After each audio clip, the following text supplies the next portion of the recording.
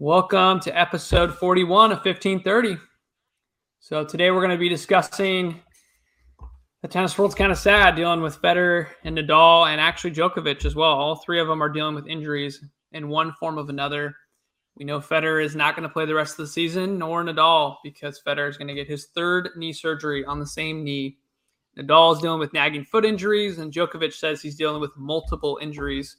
So I wonder if that's his shoulder that's always acting up, possibly his wrist as well. But I just want to ask the question, right? Is this the end of an era? So we're going to be discussing the number of points and the toll that's taken on these players' bodies. They're amazing players, but they're not gods. They're not even demigods. So eventually they will have to fade. Father Time will always win. So we want to talk about the toll tennis is taking on the body and kind of looking at the number of points they played, maybe looking, toward the future, extrapolating, especially if Djokovic and Nadal can play as long as at least Federer has. We'll look at that.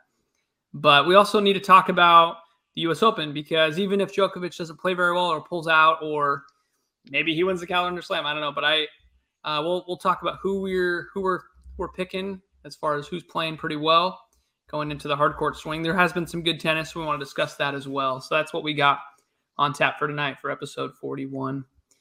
And like we said last time, right, we're all equalized. Djokovic is now with 20 slams. So 20-20-20, three-way tie. Welcome to 1530. Now introducing your hosts, Ben and Matt. But let's go ahead and get started with the stat of the day. So the stat of the day is 93%. And so that was Alexander Zverev.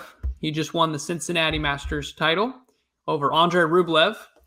And he won 93% of his first serve points, which is incredible. Sometimes when you see a number like that, you wonder, is he playing against maybe another big server, someone that can't move around very well? And Rublev maybe isn't known for the greatest defense, but he's been pretty solid as of late. He can still move around the court. Zverev has just been serving lights out, is really what it comes down to. And I think he's one, if he can play at this level and really use his serve and dictate with those ground strokes, he can go really far. And we saw that. We really want to talk about the run he's been on, not only at the Olympics, but at Cincinnati. He had to beat a lot of really good players. So we'll talk about that. But Matt, any thoughts on where tennis is heading? I mean, we got the young guys, we got the older established guys that maybe aren't going to be able to hold the majors. Yeah, no, absolutely. It's interesting. I think it's funny, we've been talking about the big three being overtaken for so long, and even now where we're getting to the point where it's like, okay, maybe something is finally happening. It's not because I don't know, maybe this is bad to say. It's not because the players coming up are incredible. Obviously they're incredible players, but it's not that they're beating them consistently on their own talent. It's that these guys' bodies have been put through so much that their bodies are giving up on them, and so they're not able to compete to the level that they've become known for. And so I think that'll be interesting. I think that in the future we'll always look back at this and say, man, the big three were so good that the only people that could beat them were themselves. You have every now and then a fantastic match and some really solid players coming up, Medvedev and Tsitsipas and a couple others that now consistently and in the past couple of years have consistently put up a good fight against the big three. But I think ultimately we're going to look at this and say they just got to a point where their bodies gave out on them, and so they couldn't play anymore, instead of, wow, look at these people that came up and just totally dethroned them. But maybe that's wrong. Yeah, no, I think that's interesting. Several people pointed that out, right? That when Djokovic is playing well, I mean, even when he's not playing well, the only one that can beat him is himself, or maybe someone like a Stan Wawrinka who's playing lights out offense. Yeah. Maybe Federer back when he could play a little bit more offense. And Nadal's in every point, right? He's a very tough out. He can be beaten by, again, a very, very offensive player. And then Federer, very solid player, and usually it's more Djokovic and Nadal that are getting him, but more and more with the injuries, like you're saying, it's more of attrition. He's just not able to stay in it. So pretty sad on that account. But I think I definitely agree with you that we might be telling our kids and grandkids about this era of tennis that we got to witness the greatness of Federer, Nadal, Djokovic. And when they played lights out. So, yeah, I think it could be really, really interesting. We'll be showing them YouTube clips and we'll say, yeah, that was Federer. We got to watch him. He got to play against Nadal multiple times, Djokovic, because there might only be one of those players might be once in a generation, right? And maybe Zverev is that guy. Maybe Medvedev is that guy. But I don't know if all three, Medvedev, Zverev, and Tsitsipas can get multiple slams and push each other like the big three have. And like I said, I don't think we'll ever see another group like the big three. We might see a better player, but as a collective group, I think I can pretty confidently say I don't think we'll see an era of tennis like this again. I agree. I think the ATP is about to become similar to the WTA, where you see a lot of volatility. People constantly changing rankings and constantly new winners, which isn't necessarily bad. It's nice to see new faces and good to see competition. Yeah, no, maybe you're right. Because I can't remember who it was Brad Gilbert or one of the experts, like, oh, who do you have for the US Open for the women or whatever it was, Wimbledon? He's like, I could pick 12 women that could do it, right, or more. Yep. And like you're saying with the men, you don't really do that. I mean, you have some dark horses that can go far. Besides a Stan Wawrinka or Del Potro in the past, or Cilic, it really has been Federer, Nadal, Djokovic, right? Murray when he was healthy. So yeah, like you're saying, it'll maybe be more interesting, maybe be more like college basketball or something where you never know who's can cut down the nets, but I don't know. I think in some ways the fans like to have the established players, the Federer, Nadal, Djokovic. So I don't know. And maybe the fans feel differently. I'm not sure, but yeah. I mean, and that's part of it is that the big three have just, we grew up with that. They've been around for so long that's all we know. I barely remember Agassi, barely remember Sampras. And so, yeah, that'll be part of what'll be interesting to see is these three have been so established for so long that multiple generations, that's what they know when they know tennis. And so it'll be sad for everyone, I'm sure, when these guys finally say, I'm done, but find somebody else to love and somebody else to hate. Exactly. And I've already seen that with myself, watching the Medvedev, and we'll cover the stats here in a moment for Medvedev and Zverev. It was a very fun, very up and down match. It kind of had the feel of two rivals. These guys could be very established rivals in years to come. They've already played each other several times, and I think Tsitsipas owns the head-to-head, but not by a lot. And Zverev was able to turn that match on ahead, and it was very high-quality points, just contrasting styles. Tsitsipas getting into net more, a little bit of Tsitsipas, a little bit of that Federer-esque. So I already saw myself rooting for Tsitsipas a little bit as a Fed fan. So like you're saying, maybe we'll find new favorites and still enjoy the game because it's a beautiful game. And exactly, there'll be other players that will play it well and play it differently. It's just the era as a whole. I just don't see it. This is the golden age of tennis, in my opinion. And I think it might have ended. I don't know if we'll ever see all three of those players, include Murray, all four of those players be healthy again together playing on the court. I think, Federer could be really close to retiring. Nadal might still linger with injuries, and Djokovic, I'm assuming, will come back and be a little more healthy, but you never know. You can't take it for granted at this point. So, but with that being said, let's move ahead to some numbers. So we pulled up here kind of the career stats for the number of games, matches, points, everything that focusing on the top three, including Murray, I guess, with 4 here, the big 4. So Federer has played in his career 234,000 rounded up, I guess 235,000 points in tennis, 234,992. So that's a little bit hard to wrap your head around. You're like, well, what does that mean? 235K, tennis points. That's a lot, obviously. And then you don't even count, all the practice matches, practice sets that he has. The guy's played a lot of tennis in his life. Charity matches, right? So things that are unofficial. But for the official ATP and Grand Slams, 235K. So you break that up, 39,000 games. With 709 tie breaks, and he's played 1,457 matches. But if you break down the points per game, this is where it got a little interesting. So, right, some games are your service games where you can blow by them a little bit faster. Others are your opponents, maybe where you don't win as many points during the game. But on average, Federer has won 5.91 points per game. Okay, and what does that mean?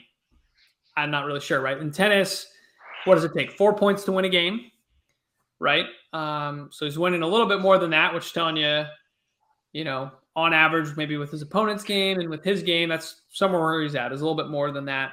And I think tiebreaks might throw it off a little bit. But if you look here at the other players and compare their points per game, so you look at Djokovic, I guess real quick too, and maybe it implies more deuce games because then it can obviously go further than 4 points winning. But so then you look at Djokovic at 6.03 points per game. Okay, not a huge difference, right? 5.91, 6.03, pretty close. Then you look at Nadal, it's 6.10. So quite a bit more different than both of the other players. So plays more points per game. And then Murray is kind of somewhere in the middle, 6.09. So just touch below Nadal points per game. So Federer clearly shows a little bit more efficient, barely. So then you think, okay, what does that really mean? So I was trying to think. Federer's played 39,000 games compared to Djokovic and Nadal, who both played about 29,000 games, and Murray's only played. So then you extrapolate, okay, let's assume that Djokovic, Nadal, and Murray all get to age 40, have played about the same amount of games that Federer has had with 39,000. And then you say, okay, based on their current rate of points per game, and again, this is maybe a bad assumption because players like Djokovic have gotten more offensive in their later years, able to be more efficient on the court and not play as much defense. But let's assume, for sake of these numbers, that they're going to continue to win points at the same rate per game. Then if they get to the same amount of games that Federer has, at 39,000 games, they will have had to win an extra, looks like 1,200 points for Djokovic, an extra 2,000 for Nadal, and an extra 1,800 points for Murray. So again, still, like over the course of your career, that's about 1% of your points, right? Because again, with like 200,000 points, 2,000 extra points might only be like 1%, or for Djokovic, it's only like 0.7%. So like, hey, does an extra 1% of points matter over your career? As far as efficiency, maybe, I don't really have a good answer for that. I'd be interested to see some sports science for, what tennis does to the body as far as number of points. And it's probably not a linear scale, obviously. Like at some point, your body's going through so much stress, so much impact that later and later, more injuries show up than early on, I'm guessing. But I don't know, Matt, kind of a lot of numbers there to digest. Not really sure what to make of them, but I thought it was interesting nonetheless. Any thoughts on that? No, absolutely. It is interesting to see. Fed has just been able to play for so long. And so numbers are kind of hard to comprehend. Yeah, exactly. It's like such a big magnitude, but you're like, okay, he's been more efficient than these guys. He's 40, and he's still, that's the thing, as efficient as his game is, people say, like, it's not very taxing game style that he plays. Now, of course, if he's struggling with injuries, sometimes he's king because he never retires in matches. So I think it would even be a bigger number had he just retired, like in the Hurkacz match in Wimbledon. He's like, I'm injured, I'm retiring. But yeah, it's just interesting to see that that he's able to do that, and yet still he's injured, right? And it makes you think, okay, well, what if he didn't have, the story he told about drawing a bath for his kids, and some people kind of doubt it. Maybe they think it was on the court, but he says that he heard a click when he was drawing a bath for his kids. Had that freak accident not happen, would he have a different injury? Maybe, because he would have played more, but maybe not. And so maybe it is just a freak accident that his tennis has played a toll on with the hard courts, but also, slipped a little bit in the bathroom and heard a click on his knee. And now it's his third knee surgery, same knee. His knee obviously won't be the same ever again. Will it be good enough to play? Hopefully at the level that he wants, probably not, right? I mean, Grand Slam tennis is pretty hard to play at that elite level. So I'm not really sure, again, what to make of it, but you just got to think Nadal, looking at these numbers, it's not looking good for him as far as, I think, to even make it to where Federer's at, even with the injuries he's dealing with, unless he changes his game style maybe and is a little bit more offensive, which he has also gotten a little bit more offensive. But Djokovic, based on these numbers, didn't look like it would impact him as much. Maybe he could keep winning and do it on less points per game, but I don't know if his injuries are going to linger, right? So if there's too many unknowns, it would be interesting to see some more numbers relating to injuries in tennis. So I don't know if any of our listeners know of any studies or anything like that. We should probably look for some of those, but I'd be interested to see the data on that. That would be interesting. But I don't know with Murray, just from the eye test, a little bit, it looks like he's trying to be a little bit more offensive.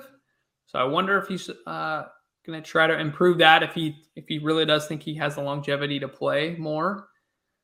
He's had some mixed results, but it'll be interesting to see how he does. Former U.S. Open champion, right? See how he does at the U.S. Open. But I think that's what we wanted to cover really on the mileage there. 39,000 games, 1,500 matches for Federer. That's a lot. However you put it, digest that as you will. But I think Djokovic, Nadal, and Murray do have some years left in them. It's just, can they make it to 40? Can they push the slam count? And arguably they're at an advantage, especially Djokovic with the slam count. But you also don't want to destroy your body. If you're already a multi-million-dollar athlete, you do want to enjoy life with your family. I know Federer's talked about wanting to ski again and do different things. So at some point, I do think you got to walk away from the game for your own health's sake. So what do you think about, Matt? Do you think Nadal would ever just only do the clay court season just to preserve his body? I mean, he kind of does it on the Asian hard court swing. He always skips that, I feel like. What do you think? Yeah, I could see it for sure. I mean, I can see him saying next year that I could see him skipping the Aussie Open. If this foot's really being the problem that it seems like it's being, yeah, I could see him just sitting out until French, or at least the clay court season, right? So all the lead ups. Yeah. But then if that happens, I could also see him trying to get into US Open too towards the end. He's actually been playing pretty well at the US Open the last few years. So yeah, Australia, he can never seem to win it anymore, but US Open, he's winning it, which is awesome. And Joke's too tired by that point anyway. So I was gonna say Federer and Joke for years. I mean, Joke's won a couple US Opens, but I feel like for years they front load the schedule. They play well in Australia and Wimbledon, but Joke and Federer kind of peter out by US Open usually. Yeah. Usually injuries. So that's another thing I wanted to bring up real quick. Remember when Djokovic was catching a lot of criticism because he played mixed doubles and he played singles in the Olympics, and he wasn't even debating even going to the Olympics. I don't know if he did another event, if he did just the normal male doubles, but he was kind of criticized for pulling out of his mixed doubles. I think he would have gone for a medal had they won one. But he basically pushed himself, spread himself too thin. A lot of his coaches and different critics were saying, I don't know if he should be playing this much tennis in Tokyo if he wants the calendar slam. I get going for the gold medal for singles, but going for some of these other matches and things did seem a little bit odd. And he defended it. It's like, no, Olympics is an honor. I want to play all these matches. And in the end, he had to pull out of the mixed doubles. So again, you kind of feel like you want it all. You can have it all. But I think as we've shown, Federer's been really well at managing his schedule. You can't go to every match, every tournament, even as much as you want to win them. It's just not good scheduling for the body. And I wonder if Joke's going to have to do that. He hasn't really had to do that to cut back. I wonder if he's going to start doing that at some point. Yeah. Nadal, you have to think that something's got to give. Yeah, something's got to give. So, but Djokovic playing so well on hard courts, that's harder on your body. So I wonder if that could be advantage to Nadal if he's able to nurse his foot or whatever other injury he has back. Got some alerts here, but yeah, it's interesting. Nadal could have an advantage because clay is easier on the body if he focuses on clay. But I think we've talked enough about those guys with the mileage on their body. So let's look at who we have for the U.S. Open. Matt, any thoughts on the U.S. Open? Who's your favorite going in? Your personal favorite? That's a good question. Now and bet some money. Would you bet on Djokovic? No, I think he's too beat up, and I think that I don't know. I think Zverev's streaking. Medvedev has consistently played well on hard court. I know he lost in Cincinnati to Rublev. Is that right? Sorry, who did Medvedev? Yes. Yeah. Rublev beat him for the first time. Mm-hmm. Like 4 tries, I think. Yeah. There you go. So I don't know. I would probably say Medi. I mean, you gotta give him some respect for the hard courts. Yeah, Australian Open finalist. He's a U.S. Open finalist as well. He won Toronto So yeah, Medvedev is definitely a good stock to pick. I think he could go really far. A lot of it depends on the draw, right? If Djokovic pulls out, the draw could be more separated. If Djokovic is in it and then loses early, one side of the draw could be a little bit easier, right? So we don't know how the draw is going to play out. That's a big X factor, I think.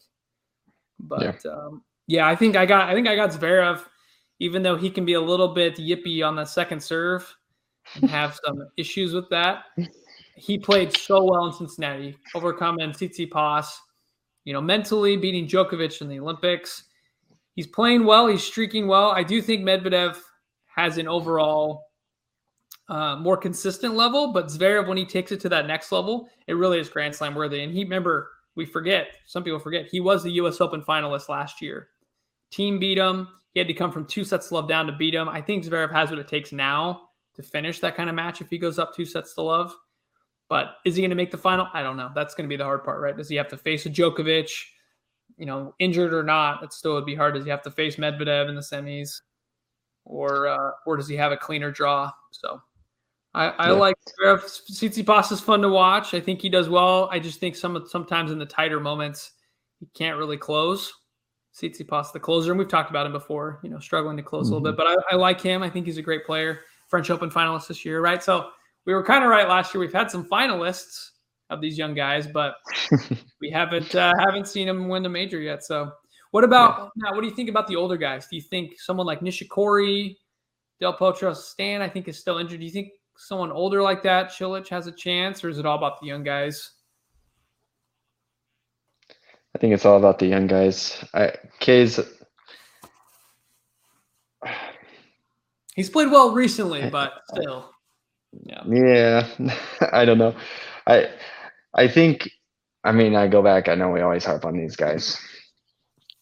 As injured as Djok looked in the Olympics, you can never count the guy out. I think the Olympics were the first time that he actually, I don't know. How many times have we had these podcasts and said, "Oh, Djok was injured. He was dying on the court," and then I know he always, out of nowhere, he found another gear. The Olympics was the first time, that I've really said, "Whoa, he's hurt, and he's not going to be able to get over that."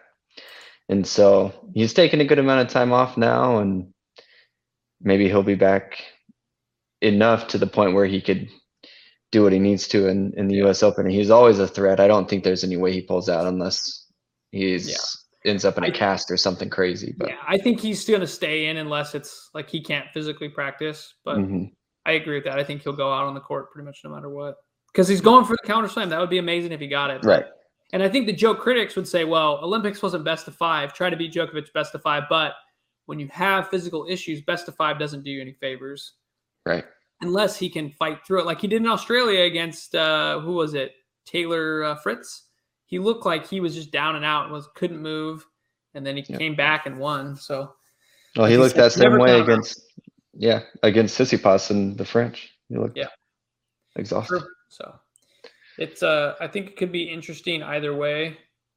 Here's who I actually think is maybe an X factor more than maybe Nishikori. Cilic could be, but I don't think his serve is where it was before. I think someone like Riley Opelka, maybe John Isner, a big server, because Opelka made the final of Toronto, and he's not just a big server. He is a good server, but he was hitting some great forehands against Tsitsipas and getting into some good rallies, and he won his semifinal match, which was very impressive. He did lose the final to Medvedev, who's just too solid. So I'm not saying necessarily, he'd be my favorite pick, but if someone like Medvedev goes down, Djokovic goes down, the draw opens up. I think someone like Opelka could go really, really far.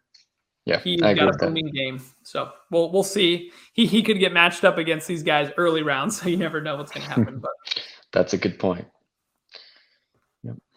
Yeah, let's talk real quick. Let's get back to some numbers here. We'll look at Cincinnati specifically. So I was talking about the Zverev-Tsitsipas match. So I'll pull up those stats here. We'll just kind of run through them. So this was a really fun match to watch. This was maybe one of my favorite matches this year of the non-Grand Slam to watch. So I watched a decent amount of it. But the level, Tsitsipas lost the first set. It was pretty tight. He won the second, and then the third, he was up big time. Tried to serve it out 2 different times and couldn't. and Zverev pulled it off in a tiebreak. So very dramatic, very high-level tennis. The stats kind of show, kind of a divided picture here. Definitely Zverev was more solid on the break points being saved. He looked pretty clutch there. Their first serve points won were both pretty solid at around 71% for Zverev, 73% for Tsitsipas. So what you'd expect on a hard court, that's pretty solid numbers. Second serve for both guys was a little bit dismal, 33% for Zverev and 38% for Tsitsipas. But Zverev served at a very high first serve percentage at 75%. Tsitsipas only 63%. So Zverev Zverev broke more than Tsitsipas did, and ultimately that's what got him the match, even though it was a tiebreak in the end. So super close. The points, they won the exact same amount of points. But Tsitsipas, I think, was a little luckier. It showed kind of the numbers here Zverev was a little more dominant. There's a dominance ratio there, points 1.04 to 96%, or 0.96 for Tsitsipas. So yeah, overall, really fun match to watch. The numbers don't show anything too crazy, except for they won pretty much the same exact amount of points. But it was more, watching the rallies unfold and the contrasting styles was really fun to watch. But yeah, both guys serving well. And Zverev, like I said, if he's serving well and he's not double faulting too much, watch out for him. I think he could do really well. He aced Tsitsipas quite a bit, more than I'm used to seeing. So watch out for Zverev. Yeah, and I think that's the key, though. That first serve has to be on point. And he's played clean. I mean, he played clean in Cincinnati. And yep, 130-mile-an-hour serves. If you're getting that in and he's placing it well, which he was against Tsitsipas, it's going to be hard to break him. And that's what was happening. So that's pretty much what I got on that match. But while we're talking Zverev, let's talk the Olympics. So I got that stat pulled up here against Djokovic in particular. So overall, Zverev only won 65% of first serve points. Remember, in the 70s would have been better for a hard court. He won second serve 47%, so not too shabby, better than against Tsitsipas, but the first serve wasn't exactly there. He didn't double fault too much, which was good for him, and he saved a lot more break points. And ultimately on the return, this is where it really showed. He won 44% of return points against Djokovic, who's really, shown to be very offensive on the first serve. Djokovic only won 35% of return points overall. So that's kind of really all you need to know. And really, even though Zverev played well, he was solid. It was really just Djokovic's level just wasn't there. And so I think it shows whether it was the injuries, maybe plus the mental fatigue from playing too much, really gave Zverev the edge. He was able to up his game, and Djokovic didn't go to the extra gear. So the numbers weren't anything too earth-shattering, except for seeing Zverev return like he did against a weaker Djokovic serve. So that's pretty much what I got from the Olympics. I didn't get to watch too much, but that's kind of from the highlights. What you could see is Zverev was able to up his level, and Djokovic wasn't there to respond, really. I mean, Zverev beat him 6-1 in the third, right? I mean, Djokovic did have a 6-1 set in the first, 6-3 for Zverev in the second, but it was a 6-1 in the third. I mean, it's pretty overwhelming victory in the third set. So, yep, absolutely. That's what I got for you on that one. And then just real quick, we'll look at the Medvedev-Rublev. These guys are so fun, and it's such a tight match. When Rublev lost the first set, you go, that's what usually happens. It's super, super tight. Medvedev usually always wins. But then Rublev was able to reel off 2 sets in a row. His forehand, the way he hits that forehand, is just, he bludgeons it. And it was crazy to see Rublev win. I'm looking at the numbers. He only won 32% of his second serve points won to Medvedev's 48%. So you look at that number alone, if I saw those two numbers, I would have said Medvedev wins in a heartbeat. But that's not what happened. Rublev had a very high first serve percentage, 71%. And he was able to back up his first serve really well at 73%, better than Medvedev did at 67%. So, Medvedev was more solid in the longer rallies, and then the second serve points won.